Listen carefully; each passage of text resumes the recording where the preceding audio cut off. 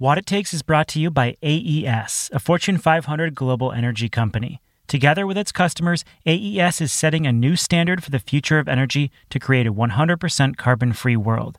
AES partners with organizations, no matter where they're at in their energy journey, to co-create the greener, smarter energy solutions the world needs. AES's team of more than 500 clean energy innovators in the U.S. finds solutions that are both economically viable and environmentally friendly. AES is also walking the walk to achieve net zero carbon emissions from electricity sales by 2040. Learn more about how AES can empower you to achieve your energy goals and create the energy future we all need at AES.com. What It Takes is also brought to you by DLA Piper, a full-service global law firm that works with leading technology companies and their investors to meet all their legal needs. DLA Piper has been instrumental in Powerhouse's growth, as it has been for hundreds of companies changing the way we power our world. DLA Piper has lawyers in 40 countries across the Americas, Middle East, Africa, and Asia Pacific, wherever you're doing business. DLA Piper delivers value to its clients. It helps startups go from garage to global, and it helps established technology companies to grow smartly. You can subscribe to DLA Piper's thought leadership events and publications at dlapiper.com. I'm Emily Kirsch, founder and CEO of Powerhouse. This is What It Takes, a show about the entrepreneurs making our zero carbon future a reality. In this episode, my conversation with Dr. Etasha Cave, the co-founder and chief science officer of Opus 12. Opus 12 is a team of engineers, electrochemists, and material scientists working on a new technology that converts carbon dioxide into usable products. If the tech works at commercial scale, it could be a vital solution to slashing CO2 from industrial sources. The company has brought in about $20 million in funding. In this interview, I spoke with Etasha about the inspiration for the technology, which came from her love of space and her desire to go to Mars. She also talked about being a Black woman in the startup world and how that's influenced her relationships with other people in energy. This conversation was recorded at Powerhouse's headquarters in Oakland, California in 2019. Etasha, welcome to Powerhouse and welcome to What It Takes. Thanks for having me. You're welcome. So you grew up in Crestmont Park, which is 20 minutes south of downtown Houston. You are a middle child. I understand you have an older brother and a younger brother. Your mom was a public elementary school science teacher. Your dad started as a bus driver, ended up doing contracting for the county's transit system. And I'm curious, what was Crestmont Park like for you growing up, and what were you like as a kid? Back then, it still is a working class, low income, mostly Black neighborhood. And so I grew up in this neighborhood and went to the local elementary school, which is public school. But all the public schools, for the most part, in the metropolitan Houston area are magnet schools. And so my local public school had an amazing fine arts program. And so I did ballet and track and did orchestra and was in the band. So I just did a ton of different extracurriculars because of this fine arts program there. And I would say as a kid, I was pretty driven and kind of a busybody. In fact, my older brother, even to this day, sometimes he'll be like, Tasha, you're doing too much. Just stop, and I was just like, I had dance practice after school, or I was practicing in the orchestra and just doing all these different things. And even back as a kid, the kind of mantra I had in my mind or how I was sort of thinking about things was how can I leave Texas or leave and go and explore the world outside of Houston, where I grew up. And because my mom would always be like, I'm not going to raise any adult children. If when you get 18, you're out. I see to, find your own way. So I was kind of okay, well, if I, want to get out, I need to figure out how I'm going to live after that. Because she made it sound like it would be this horrible thing of being kicked out on the street if I didn't go to college or something. So I would kind of think a lot about let me work on these extracurricular activities so I can make sure I have a good college application. I can go to school. How old were you when you first had that thought? I need to make extracurricular choices so that I can go to college. How old were you when you first had that thought? Probably 8 or something. Yeah, I was pretty young. And then tell me about what kind of student were you? What were you drawn to? What did you love?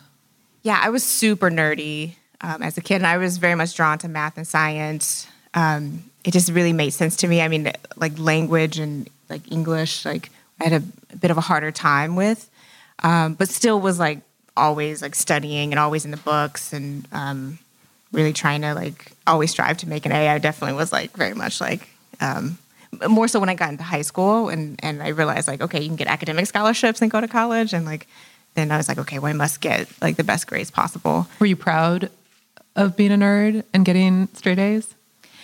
No, not always. I think I remember like in middle school, especially, like I would like hide in the bathroom, like when report cards were coming out. Not because I had a bad report card. I actually had like all A's, but I just didn't want to have to like compare report cards with my friends because then it'd be like, oh, you know, they would like make fun of me or something. And so I would just like go and get my report card later. And so it wasn't until really I got into college where it was like really kind of cool to be a nerd. Still is. Yeah, that's true.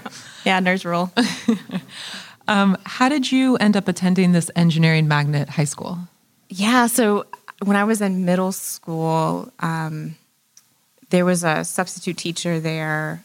Okay, so he had this like reputation of being this fortune teller kind of thing. Like he was like, oh, he was sort of psychic, and I don't think any of us believed it. We were kind of just like, oh, what's going to happen in my life or whatever. So I asked him like, well, what's going to happen to me? Like where I'm going to go to school, and he was like, you know, you should try to like go to this engineering school up north in the north side of Houston. And I lived in the south, so it was quite a ways away. And I just kind of out of spite was like, okay, fine, I'm going to go check out the school and show him that he doesn't know what he's talking about.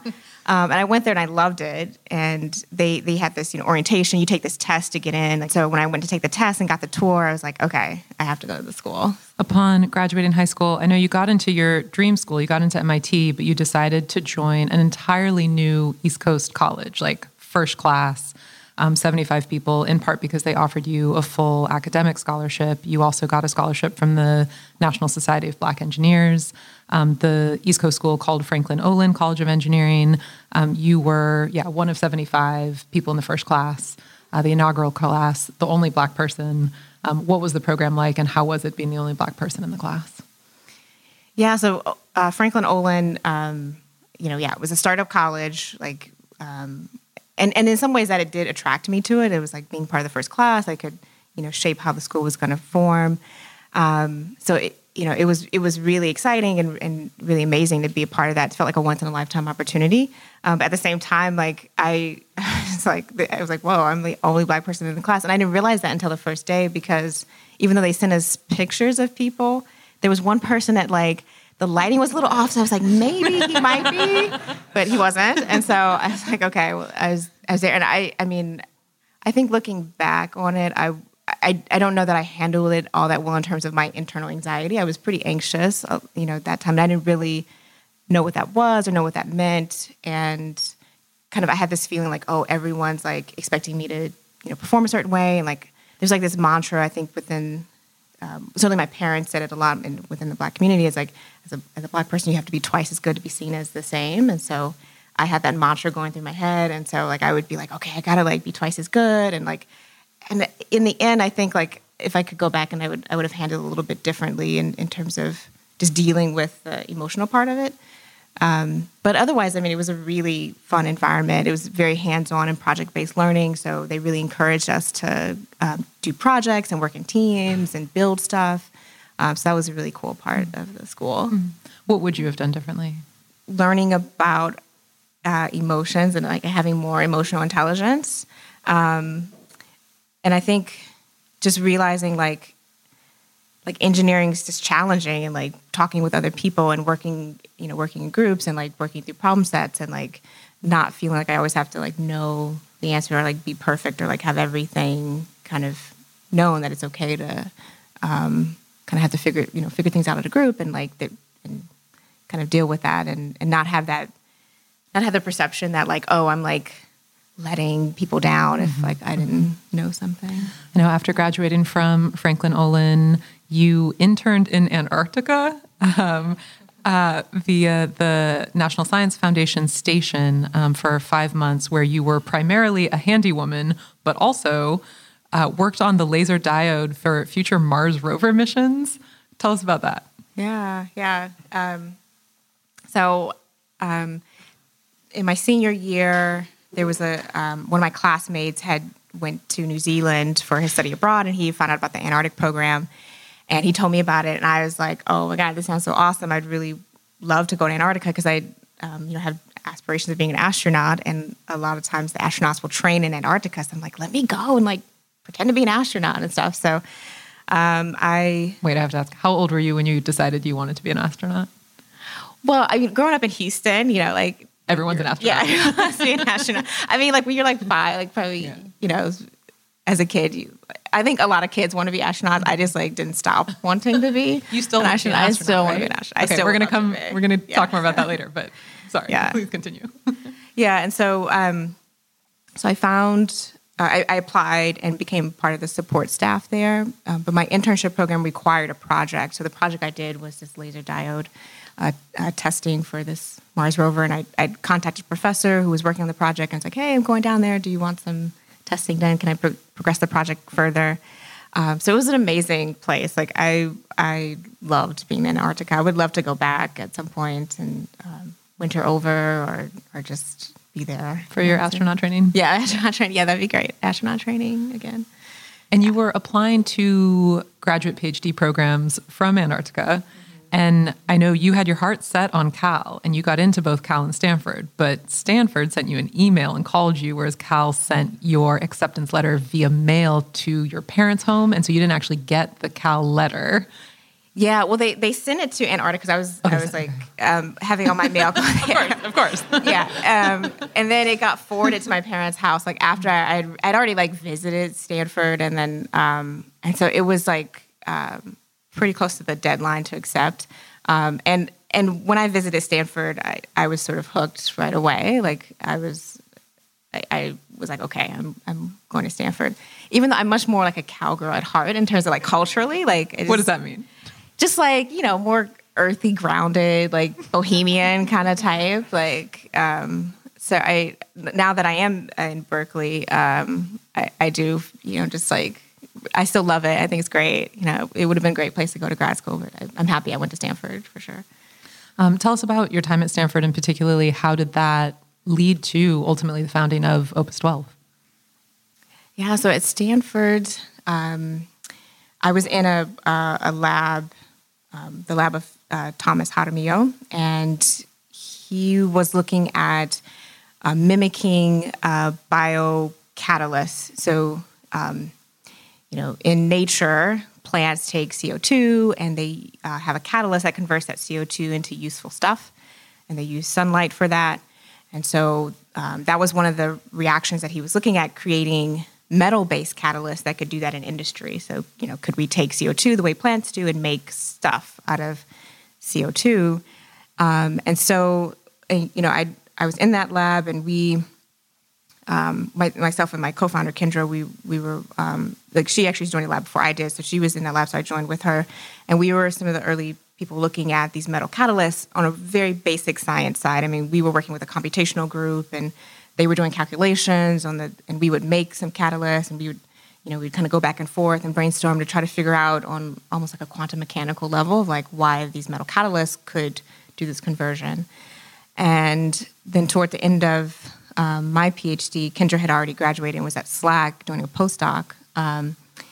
Stanford Linear Accelerator, not the messaging. Oh, right. Yeah. Yeah, SLAC didn't exist. That's true. But yeah, Stanford Linear Accelerator. And she, and so I asked her like, hey, what do you think about trying to scale this up and bring it to industry? And she was, interested in seeing where it could go. And then I later met Nicholas at the Stanford Space Club. Actually, it was the first time we had met. They had like a business and engineering student night. And then later on, we met again at a clean tech event where they were bringing business school students and engineering school students on a Saturday together to talk about clean tech challenges and how we could work together to like overcome them. And so I pitched at that time what was my graduate research, and it was like, hey, there's this business plan competition. We're looking for a business school student to help us with some of the business model aspect, if anybody's interested, let me know. And there was a handful of people who like expressed interest, but Nicholas like actually followed up, and we met up for coffee, and then we did the business plan competition together. And the three of us got to work really closely for that competition, and kind of that was like for the beginning of us realizing like, okay, we can work well together, and we each bring our own value to the potential company. So how'd the competition go? We lost that competition, but we did. Elon Gurr, who is the now director of Cyclotron Road, was one of our judges there, and he later. Because we were in that competition, contacted us and told us about Cyclotron Road, which was really what kind of got us started and kind of ramped up. And so by us being in that competition, like kind of, I guess you could say we won later on by being in Cyclotron Road and all that stuff. So. And for those who aren't familiar, tell us about what is Cyclotron Road? Yeah, so Cyclotron Road is a fellowship entrepreneurial fellowship program at Lawrence Berkeley National Lab, although they've recently rebranded and now they're called Activate, and they've expanded to Boston, and they're doing all this big stuff. It's like lots of new things happening. You were part of it was the very first cohort, right? Very first, yeah. You have a tradition of this. Yeah, I know. It's like all these startups, yeah. Yep. We were the first cohort. It's called M37 back then, so it's evolved. We've seen the evolution of the program. But effectively, what it did is it gave us the space and the capacity to kind of work on the technology to see if it, what could become of it. So we got direct support in terms of salaries and supplies, and access to research at the lab, free rent at the lab, which was amazing. Now that we're in our own space, I'm like, that was a huge deal. That was free. And we've and also mentorship on the business development side. So that was a 2-year program that we did, and we've graduated from that. And was it clear early on? So you did this business plan competition, worked well together. Was it really clear who would play what role, as far as Nicholas being CEO, Kendra being CTO, you Chief Science Officer? How did you decide, and how did you come up with your title, particularly for yourself? Yeah, it was not clear initially. At least not for me. Maybe it was for Nicholas and Kendra. We definitely put off the conversation for as long as we could. I think even Cyclotron Road was like, guys, you got to put some titles on the website. You can't like just keep calling yourself co-founders. And so we had the conversation, and so. Yeah, it's kind of tricky because Nicholas, of course, has a business background. This was his second startup. And so for him, like, CEO was like the role that he had really wanted and like made sense from his perspective. And then, Kendra and I both have technical backgrounds. So like, it's like, well, what do you do when there's 2 technical co-founders? Like, so CTO, Kendra took, and then, so then it was kind of like Nicholas was like, okay, I'm going to be CEO, Kendra was CTO. Then it was the question of like, what are we going to do with me? And so we were like literally Googled like Chief XO, like what can you name it? So Chief Scientific Officer came up, and that seemed appropriate. It's also, so Spock was Chief Scientific Officer. Oh my gosh, you are nerdy. Star Trek, so I was like, okay, that's kind of cool. But it's also like, I'm sure Chief Science Officer probably means like second technical co-founder in a company, because it's just like we needed something to call me. And then I know, so you were able to get a $75,000 grant early on from the Tomcat Center at Stanford, as well as support through Cyclotron Road. But I'm curious, how much were you paying yourselves when you were just getting started, and what did that mean for you and your life early on? Yeah, so Cyclotron Road did provide a salary, but they only bring in the technical co-founders. So we had Nicholas, and we also wanted to hire people, and we didn't have money like in the company to hire external people. So we came to the conclusion that we would need to like cut our salary and like give a good chunk of our salary that we were getting from Cyclotron Road and basically into the company so we could hire people, and then also Nick could have an equivalent salary. So it was basically like, me going from this grad student who had a stipend that was, somewhat barely livable, and then like being maybe like paid like a postdoc, which I think for me was a little challenging because for some reason I had this thought in my mind that like, oh, I would like, you know, when I graduated from grad school, just like you would just get a high salary. That just would happen. Like, and even though we were starting a company, I just kind of assumed like, okay, like you would just kind of have a decent salary. And so like when it was clear that I was not, then I had to really make some like tough choices. And so I was like, okay, well, let me see how I can like cut my rent and all that kind of stuff. So, so I was really like creative in ways that I could really keep costs low while I was. What did that look like? Yeah. Well, like I said, I was like living in my car for a few months. Yeah, a little few months. Which actually is kind of nice. Berkeley has some very nice areas. They're relatively safe, from what I could tell. And and like, you know, it was like camping every night. You definitely have that founder optimist lens. Yeah. What It Takes is brought to you by AES, a Fortune 500 global energy company. AES imagines a future that is 100% carbon-free, and it's doing the work today to make that future a reality. AES is partnering with organizations to help them transition to new, smarter, and cleaner solutions, all while continuing to meet their energy needs and give them a competitive edge. Creating a greener future for everyone means working together globally across industries of every kind, from utilities in Hawaii to corporations in Virginia, and at every stage of development. In the U.S. alone, AES's clean energy business is leveraging its 2.5 gigawatt portfolio of renewables and 12 gigawatt development pipeline to co-create and scale innovative solutions like solar, wind, energy storage, and hybrid clean technology portfolios to make the biggest impact to both your sustainability and business goals. AES is setting a new standard for the future of energy. Learn more about how you can join at AES.com.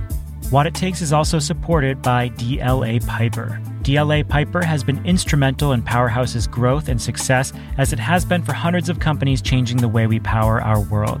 DLA Piper's team of technology sector lawyers supports clients with their legal needs across the globe. As demand for zero-carbon energy and other climate solutions grows, startups and established companies in the energy sector are looking to their lawyers to provide more than just legal knowledge. They're also seeking in-depth sector know-how and innovative solutions to the challenges they face. DLA Piper's energy lawyers deliver focused, creative sector advice wherever in the world clients need it. Being both global and local, DLA Piper understands the technical, geographical, commercial, and geopolitical factors that shape the energy sector.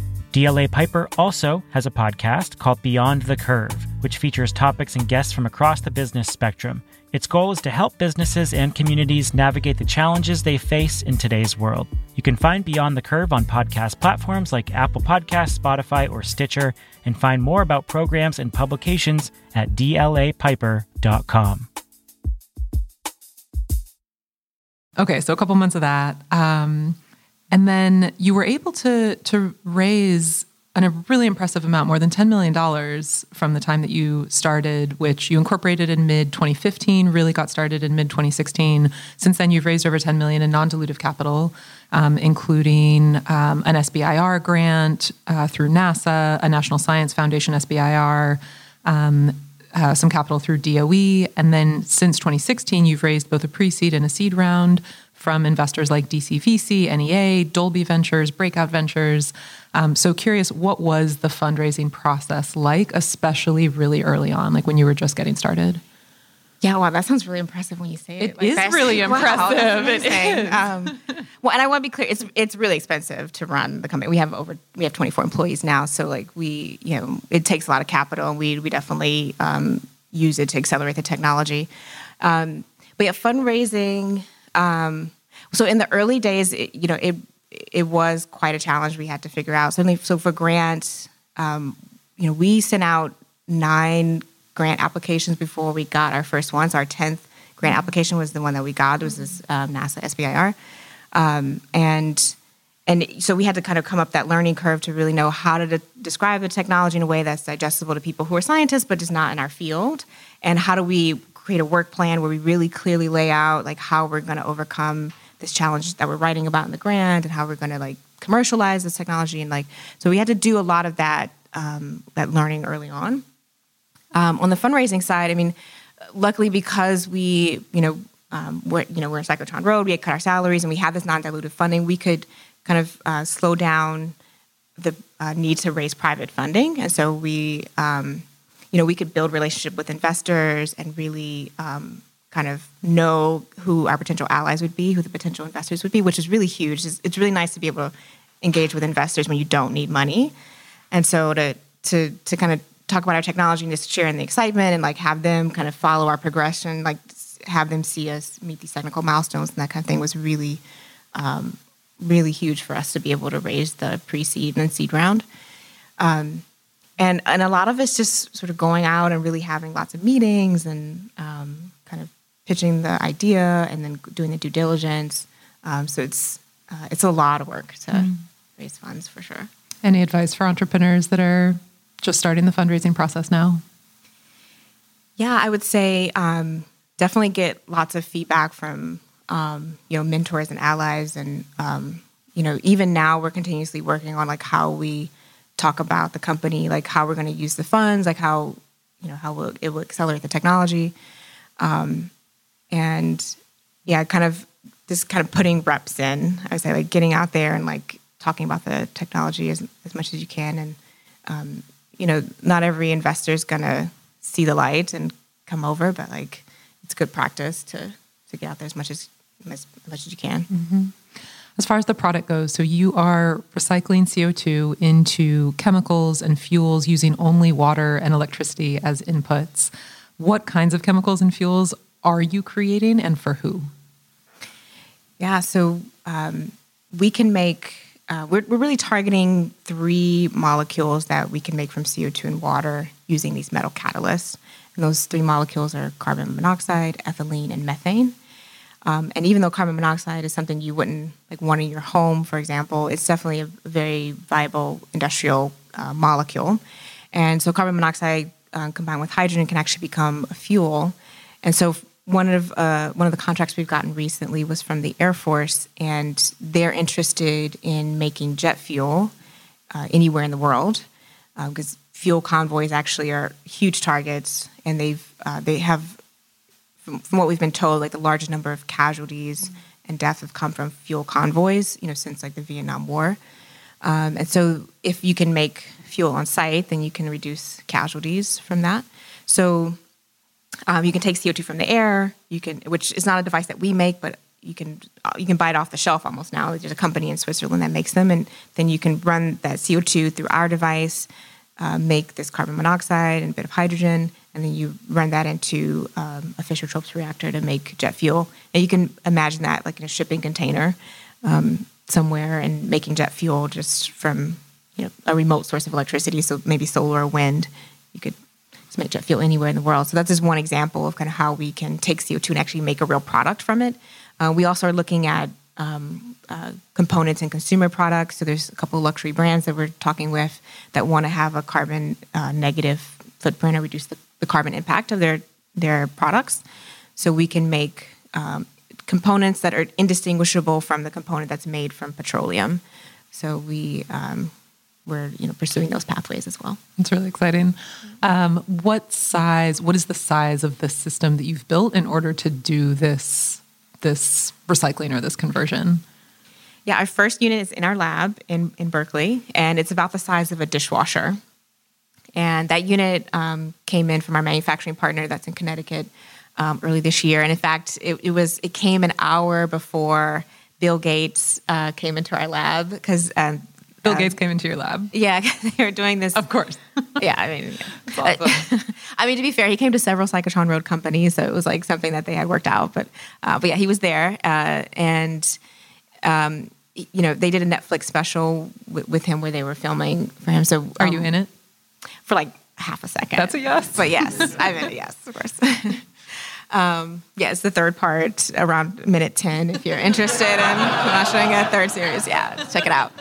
But yeah, so this we got this unit in like an hour before he arrived, and so we were like scrambling to like get it off the truck and get it inside, and so it was this amazing, really special team moment that was amazing. So that's in our lab now. So we're making carbon monoxide and like sending that to small manufacturers to make products from it. We're also scaling up to the next size. It would be about the size of an industrial refrigerator. And then you can also imagine one that's a little bit bigger than that, which could fit into a shipping container. And then there'd be a whole building size. And that would where we'd be converting tens, hundreds of tons of CO2 per day. And is that the ultimate goal, that these units are primarily building size, or you think you'll always have the variety of sizes? I think we'll always have the variety of sizes because you get the biggest impact in terms of CO2 conversion at the large scale. But sometimes the biggest like margins and revenue and like building the company and supporting the company comes from the smaller scale units, just because to get these molecules that we can make, end users are actually paying more to have these molecules oftentimes delivered to their location. And so I think we'll always have this suite. Mm-hmm. And the idea is to place these at the source of emissions. So, for example, next to a glass manufacturer or a refinery. Is that right? Yeah, absolutely. Okay. To take emissions directly.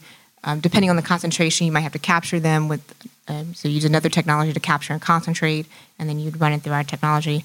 But if the CO2 emissions are already concentrated, you could just run it through our system and not have to have a upstream separation or purification system. How was the product development? You're a hardware company. It's hard. It's in the name. What was your product development like over the past few years? And now what does the manufacturing side look like? Yeah, it is hard for sure. We had to really transition the way we think about almost like doing experiments and running the lab from our graduate school days. Certainly as a grad student, you work on like one experiment, you take it from beginning to end, you write up the paper, and then you publish it. And in the lab, we have people now who are very like specialized in one area. So we have people who just make the electrodes and then just do the testing.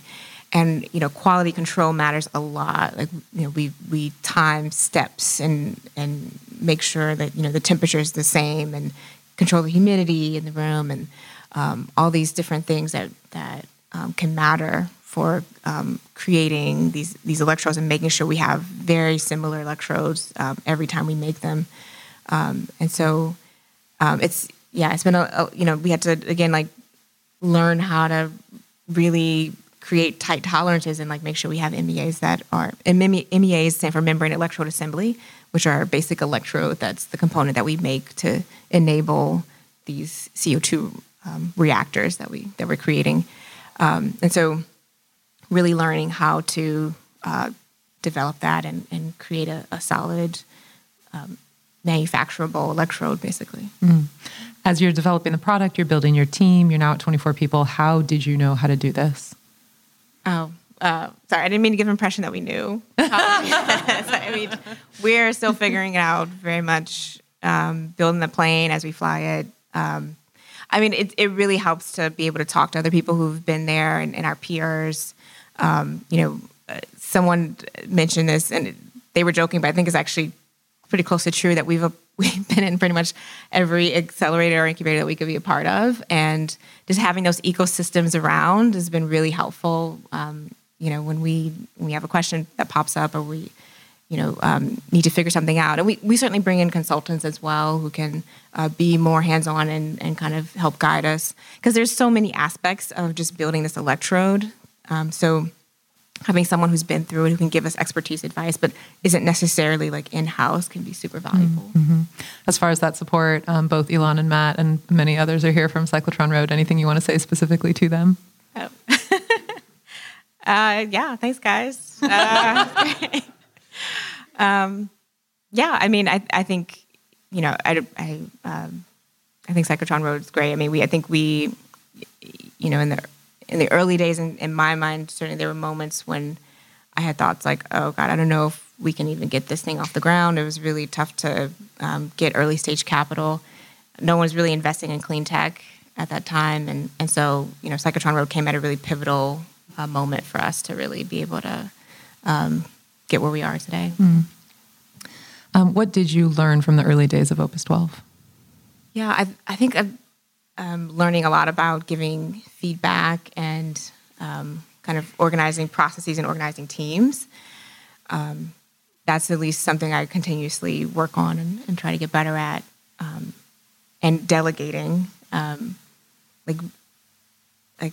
just, getting better at saying like, is this something that I only uniquely can do? And if not, then can someone else on the team do it? And I initially felt guilty about kind of giving out tasks. I was like, oh, is this person going to think that I'm just like being a princess or something and I can't do it? But it's really just like, I don't have enough bandwidth in a day to really do all the things that I could do. So it's very important to really delegate that out to other members of the team. Mm-hmm. And they appreciate it. I mean, people want to feel impactful, like what they're doing is meaningful. And so I just really try to give like an effusive thank you. Like, oh my God, I'm so glad you did this. Like, thank you for doing that. So what lesson has taken the longest to learn? I would say giving maybe constructive feedback in a way that lands well with the person.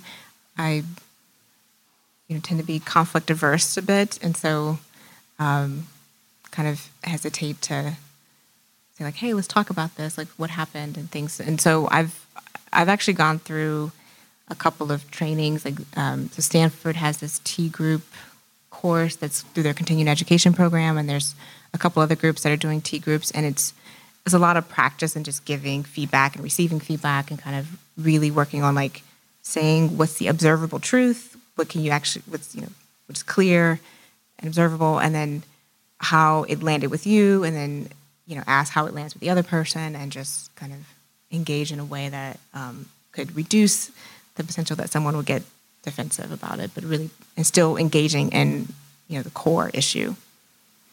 And in the process of developing the company, getting that feedback, raising capital, I know you still describe yourself as pre-revenue, but the company also has secured a number of non-reoccurring engineering contracts through SoCalGas, through the Air Force. And so I'm curious your feedback for entrepreneurs who are trying to figure out how to balance getting that early capital while you're trying to build your team and be a good leader and trying to ultimately get to the reoccurring revenue that you really want long term. Yeah, I think making sure that the revenue you bring in early is along the main path and main trajectory. And SoCalGas and the Shell Game Changer grant that we got is very much the case. Like, we worked with them and we planned out a scope of work, and it's along the path that will get us to a commercial unit. And, we've had to say no to some things, like the X Prize, for example. The team was really excited about the Carbon X Prize, where they're doing a prize to for 10 teams to just show CO2 utilization at a site in Wyoming and Canada.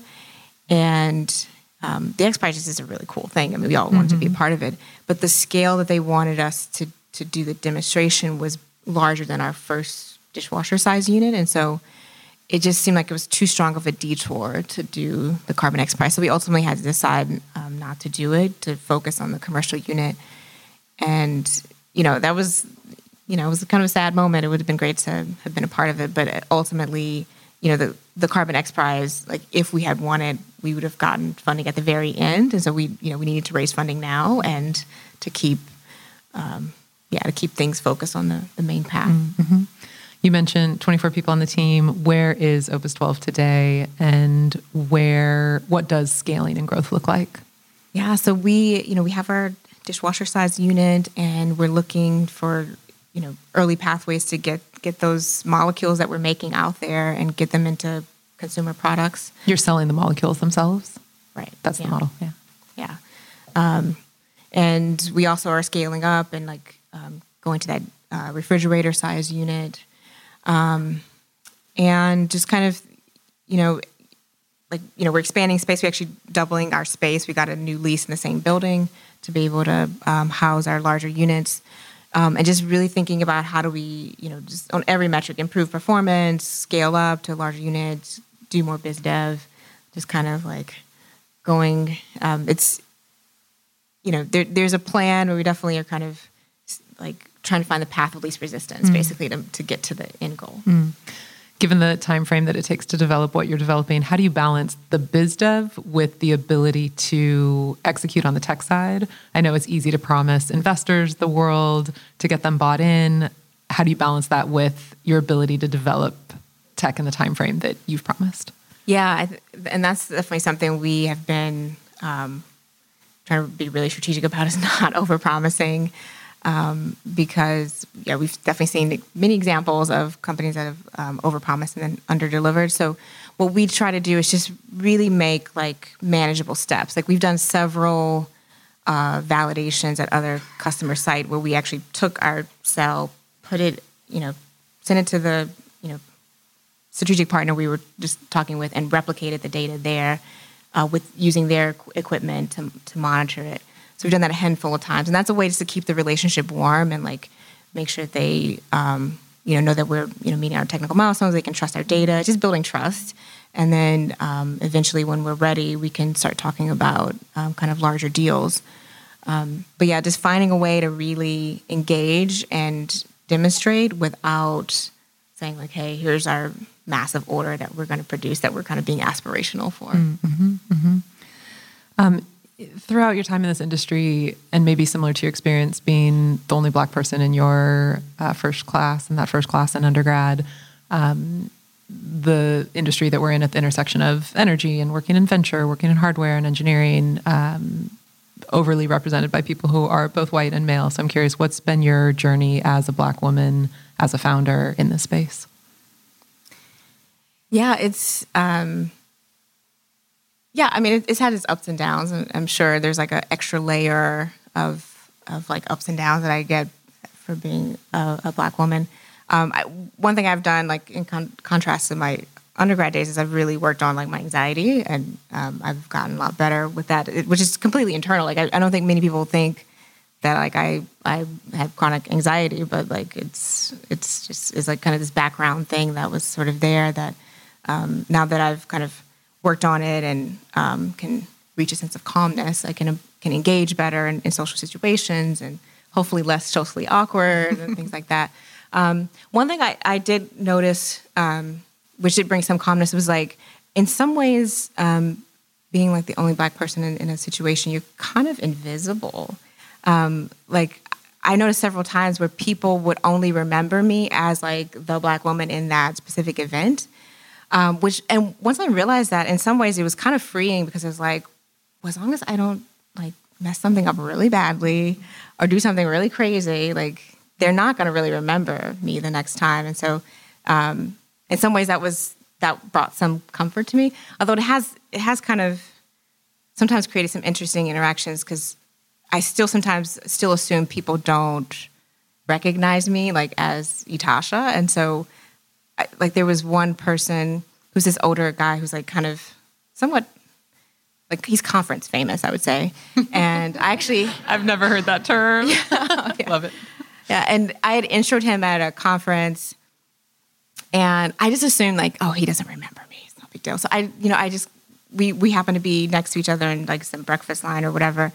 And I just didn't think to like say, hey, and I think he maybe got offended because he was like, hello, Itasha. And I was like, oh, hi. And, I just like kind of froze and didn't have anything to say. I didn't want to be like, well, I didn't think you could see me. I thought I was invisible or something like it.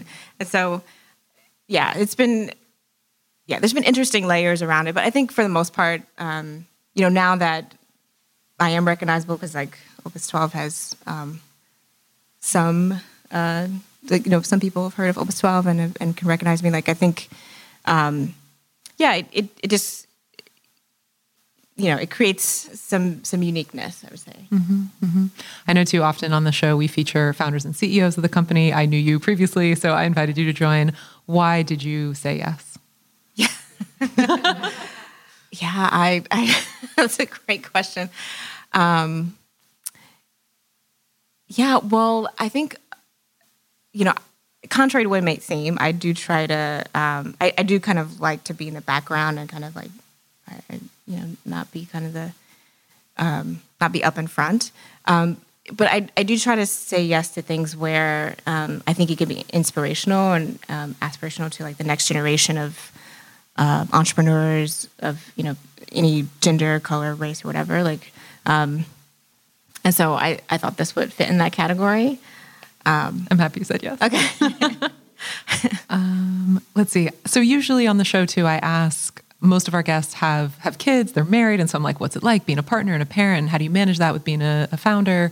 In your case, you are single and, may I say, ready to mingle. And so I'm curious, what has it been like on the flip side? What has it been like being single, being a young woman who's a founder and not married with kids?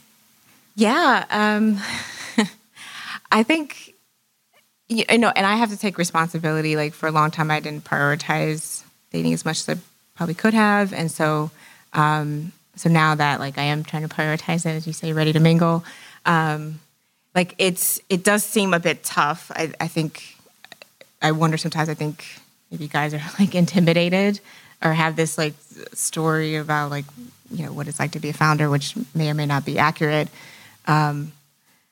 Yeah. And I mean, I think it's tough. Like I do sometimes look at, I do sometimes feel behind. Like, you know, my colleagues have, you know, married and have kids and you know, I'm kind of in my mid-30s and trying to figure all that out and kind of trying to find space to fit that in. But I think it's super important, though. I mean, another part of why I probably am still single is because I do want to make sure I'm in a supportive, solid relationship. I think it's one of the most important relationships you'll probably have in your life, from what I hear. And so it's, you know, I want to make sure that it's with someone that will be a good partner on that journey. But yeah, so figuring it out. And I know as part of you wanting to be an astronaut, you want to go to Mars, right? Yeah, for sure. One-way trip. One-way trip. Yeah. Like you want to die on Mars. I love to retire, die on Mars, yeah. And how does that fit into, how does that relate to dating? Yeah. Like how does that conversation, how's that conversation go? Yeah, you know, I didn't think it was that big of a deal. And then, but I, like this guy that I've known for 10 years, like we were in Stanford Graduate School together. We were just friends. But like lately I'm like, hey, you're older, you want to have kids, you're single, I'm older, want to have kids. And so I wanted to have, like, see if we can make this work. And he literally was like, but you're going to go to Mars in 30 years. I don't know if, like, I want someone who can, like, make quilts with me in our 70s. We can make quilts on Mars. I know. Like, let's go to Mars and make quilts. And, yeah, and I was like, I was like, wow, that didn't seem like that. I mean, it's still a very low probability event. Like, that, you know, I will be going to Mars. Like, I would love to, but, like, I'm not, like, living my life and making long-term decisions, like, solely based on that. So, yeah. Gotcha. Back to Opus 12. Where will Opus 12 be in 5 years? Yeah, I'd love to see Opus 12 have this suite of products, as you mentioned, like having, you know, the refrigerator size, the shipping container size, the building size system out there in the world, converting, you know, tens, hundreds of tons of CO2 per day, if not thousands or billions of tons of CO2 per day in our units that are distributed all around the world. I think we, you know, there are many areas where we can fit in, where there's this surplus renewable electricity, or there's CO2 emissions that someone wants to deal with, or there's companies that want the molecules that we can make. So there's lots of opportunities out there. What product are you most excited about that you can make with Opus 12's process? Making jet fuel is pretty cool.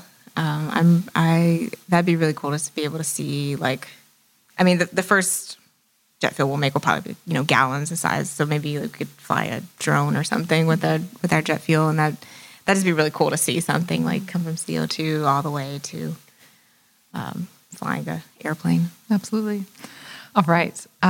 We are going to move into our high voltage round. These are quick questions, quick answers. I cannot wait to hear the answer to the first question. If you were an animal, what animal would you be and why?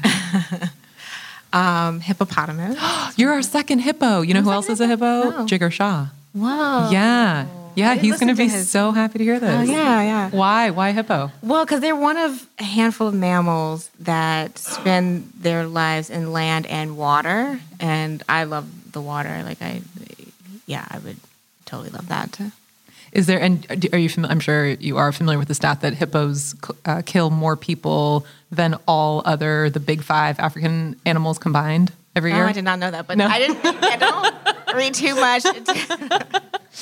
No, they're fierce. People don't know hippos are fierce. What inspires you? Well, science fiction, like thinking about the future and kind of building this future that I think could be really, cleaner, circular economy. Just having this future we all have in mind. I think that vision really inspires me. If you had to start a new career tomorrow, what would it be? Well, if we were going to Mars, I would hop on that train to Mars. I think beyond like something that's realistic that I could do. So I have a passing interest in what used to be controversial and still is, but cold fusion. I think it's really cool. Like palladium intercalates hydrogen at a really high density. And there were some early studies done, I believe it was the 90s or late 80s, where they thought they saw this like enhanced heat that came out of electrochemically intercalating hydrogen into palladium. And there was a group out of Google X and some Canadian institutions that recently published a paper on cold fusion. It was all negative results, which I think was cool that they published that. It seems like it's maybe getting more attention. And I think even if it doesn't work as like an energy producing method, it's a really cool thing to study. Love it. Okay, anyway, too much on cold fusion. It's great. Other than yourself, to whom do you attribute your success? Well, definitely my 2 co-founders are amazing. Both Nicholas and Kendra. We really just work well as a team and have just really built this from those early days back at Stanford. And I would say my parents, my mom really insisting that I go out on my own and figure it out. It's like a front road, I guess. Elon's here in the front row. Yeah. What is something that you thought was true that you no longer believe? Like I've learned a lot about emotional intelligence and like that used to feel very overwhelming and like, I just like this like anxiety I had in the background was kind of always going to be there. And now I realize that's not the case. That you can actually like work with your emotions and like tune them, like fine tune them. Well said. When are you your best self? I would say in the mornings. I'm kind of a morning person now. Or when I'm out on the water, like I live on a sailboat. You live on a sailboat? Yes, I like love being on the water and like just. How long have you lived on a sailboat? About a year and a half now. It's like it's really economical to live on a sailboat. It's like super cheap and it's great. Being on the water and. What's your best quality? Resilience and like dealing with uncertainty. What is your worst trait? Conflict aversion. I'm working on it though. Just making sure. Sounds like it. If you could change one thing about the world, what would it be? I would give everyone this like a universal basic either income and or asset, like giving them access to some renewable electricity source that's local, like in their backyard. Because just having that like fundamental security net of like, either financial independence or having your energy and basic needs met is just really huge. Mm-hmm.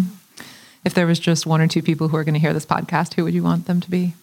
Okay, if it's anyone in the space-time continuum, say, well, I mean, I come from slave heritage, so like I would, if I could go back in time and like bring my like ancestors to listen to this, I think they would like flip out if they heard this, to see like their great-great-granddaughter or whatever doing this. Finish these sentences for me. If you really knew me, you would know. I have a bohemian spirit at heart. Companies fail because? Working capital. Loss of working capital. Yeah. Success is? Hollow without someone to share it with. That's from Captain Martok of Deep Space Nine. Just a little reference. It's not my own. Love it. If I could have done one thing differently, I would have. I would have invested in Bitcoin a lot earlier. Wait, earlier implies you did invest in Bitcoin. Well, yeah, I mean, like everyone has Bitcoin now, but like, yeah. Gotcha. I'm most proud of Opus 12. Yeah, so I'm really proud of the team we've built, proud of the products we are building, and it's proud of my two co-founders and what we've done. And last question of the night: to build a successful startup, what it takes is amazing team, amazing co-founders, amazing ecosystems you can be part of, and working capital. With that, please give me 1 second because I'm going to pull up a video so that I can put you on social media. With that, please give a huge round of applause for Itasha Cave.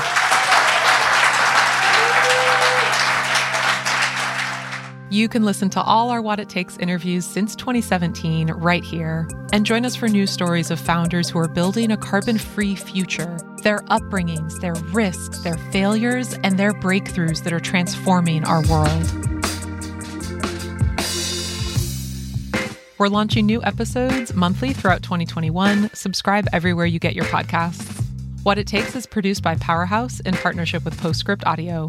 Powerhouse partners with leading corporations and investors to help them lead the next century of clean technology innovation. Our fund, Powerhouse Ventures, invests in founding teams building innovative software to rapidly transform our global energy and mobility systems. You can learn more at powerhouse.fund. That's powerhouse.fund. Our executive producer is Stephen Lacey. Our producers are Jamie Kaiser, Rye Story Fisher, and Emma McDonough. Sean Marquand mixed the episodes and composed our music. I'm Emily Kirsch. This is What It Takes.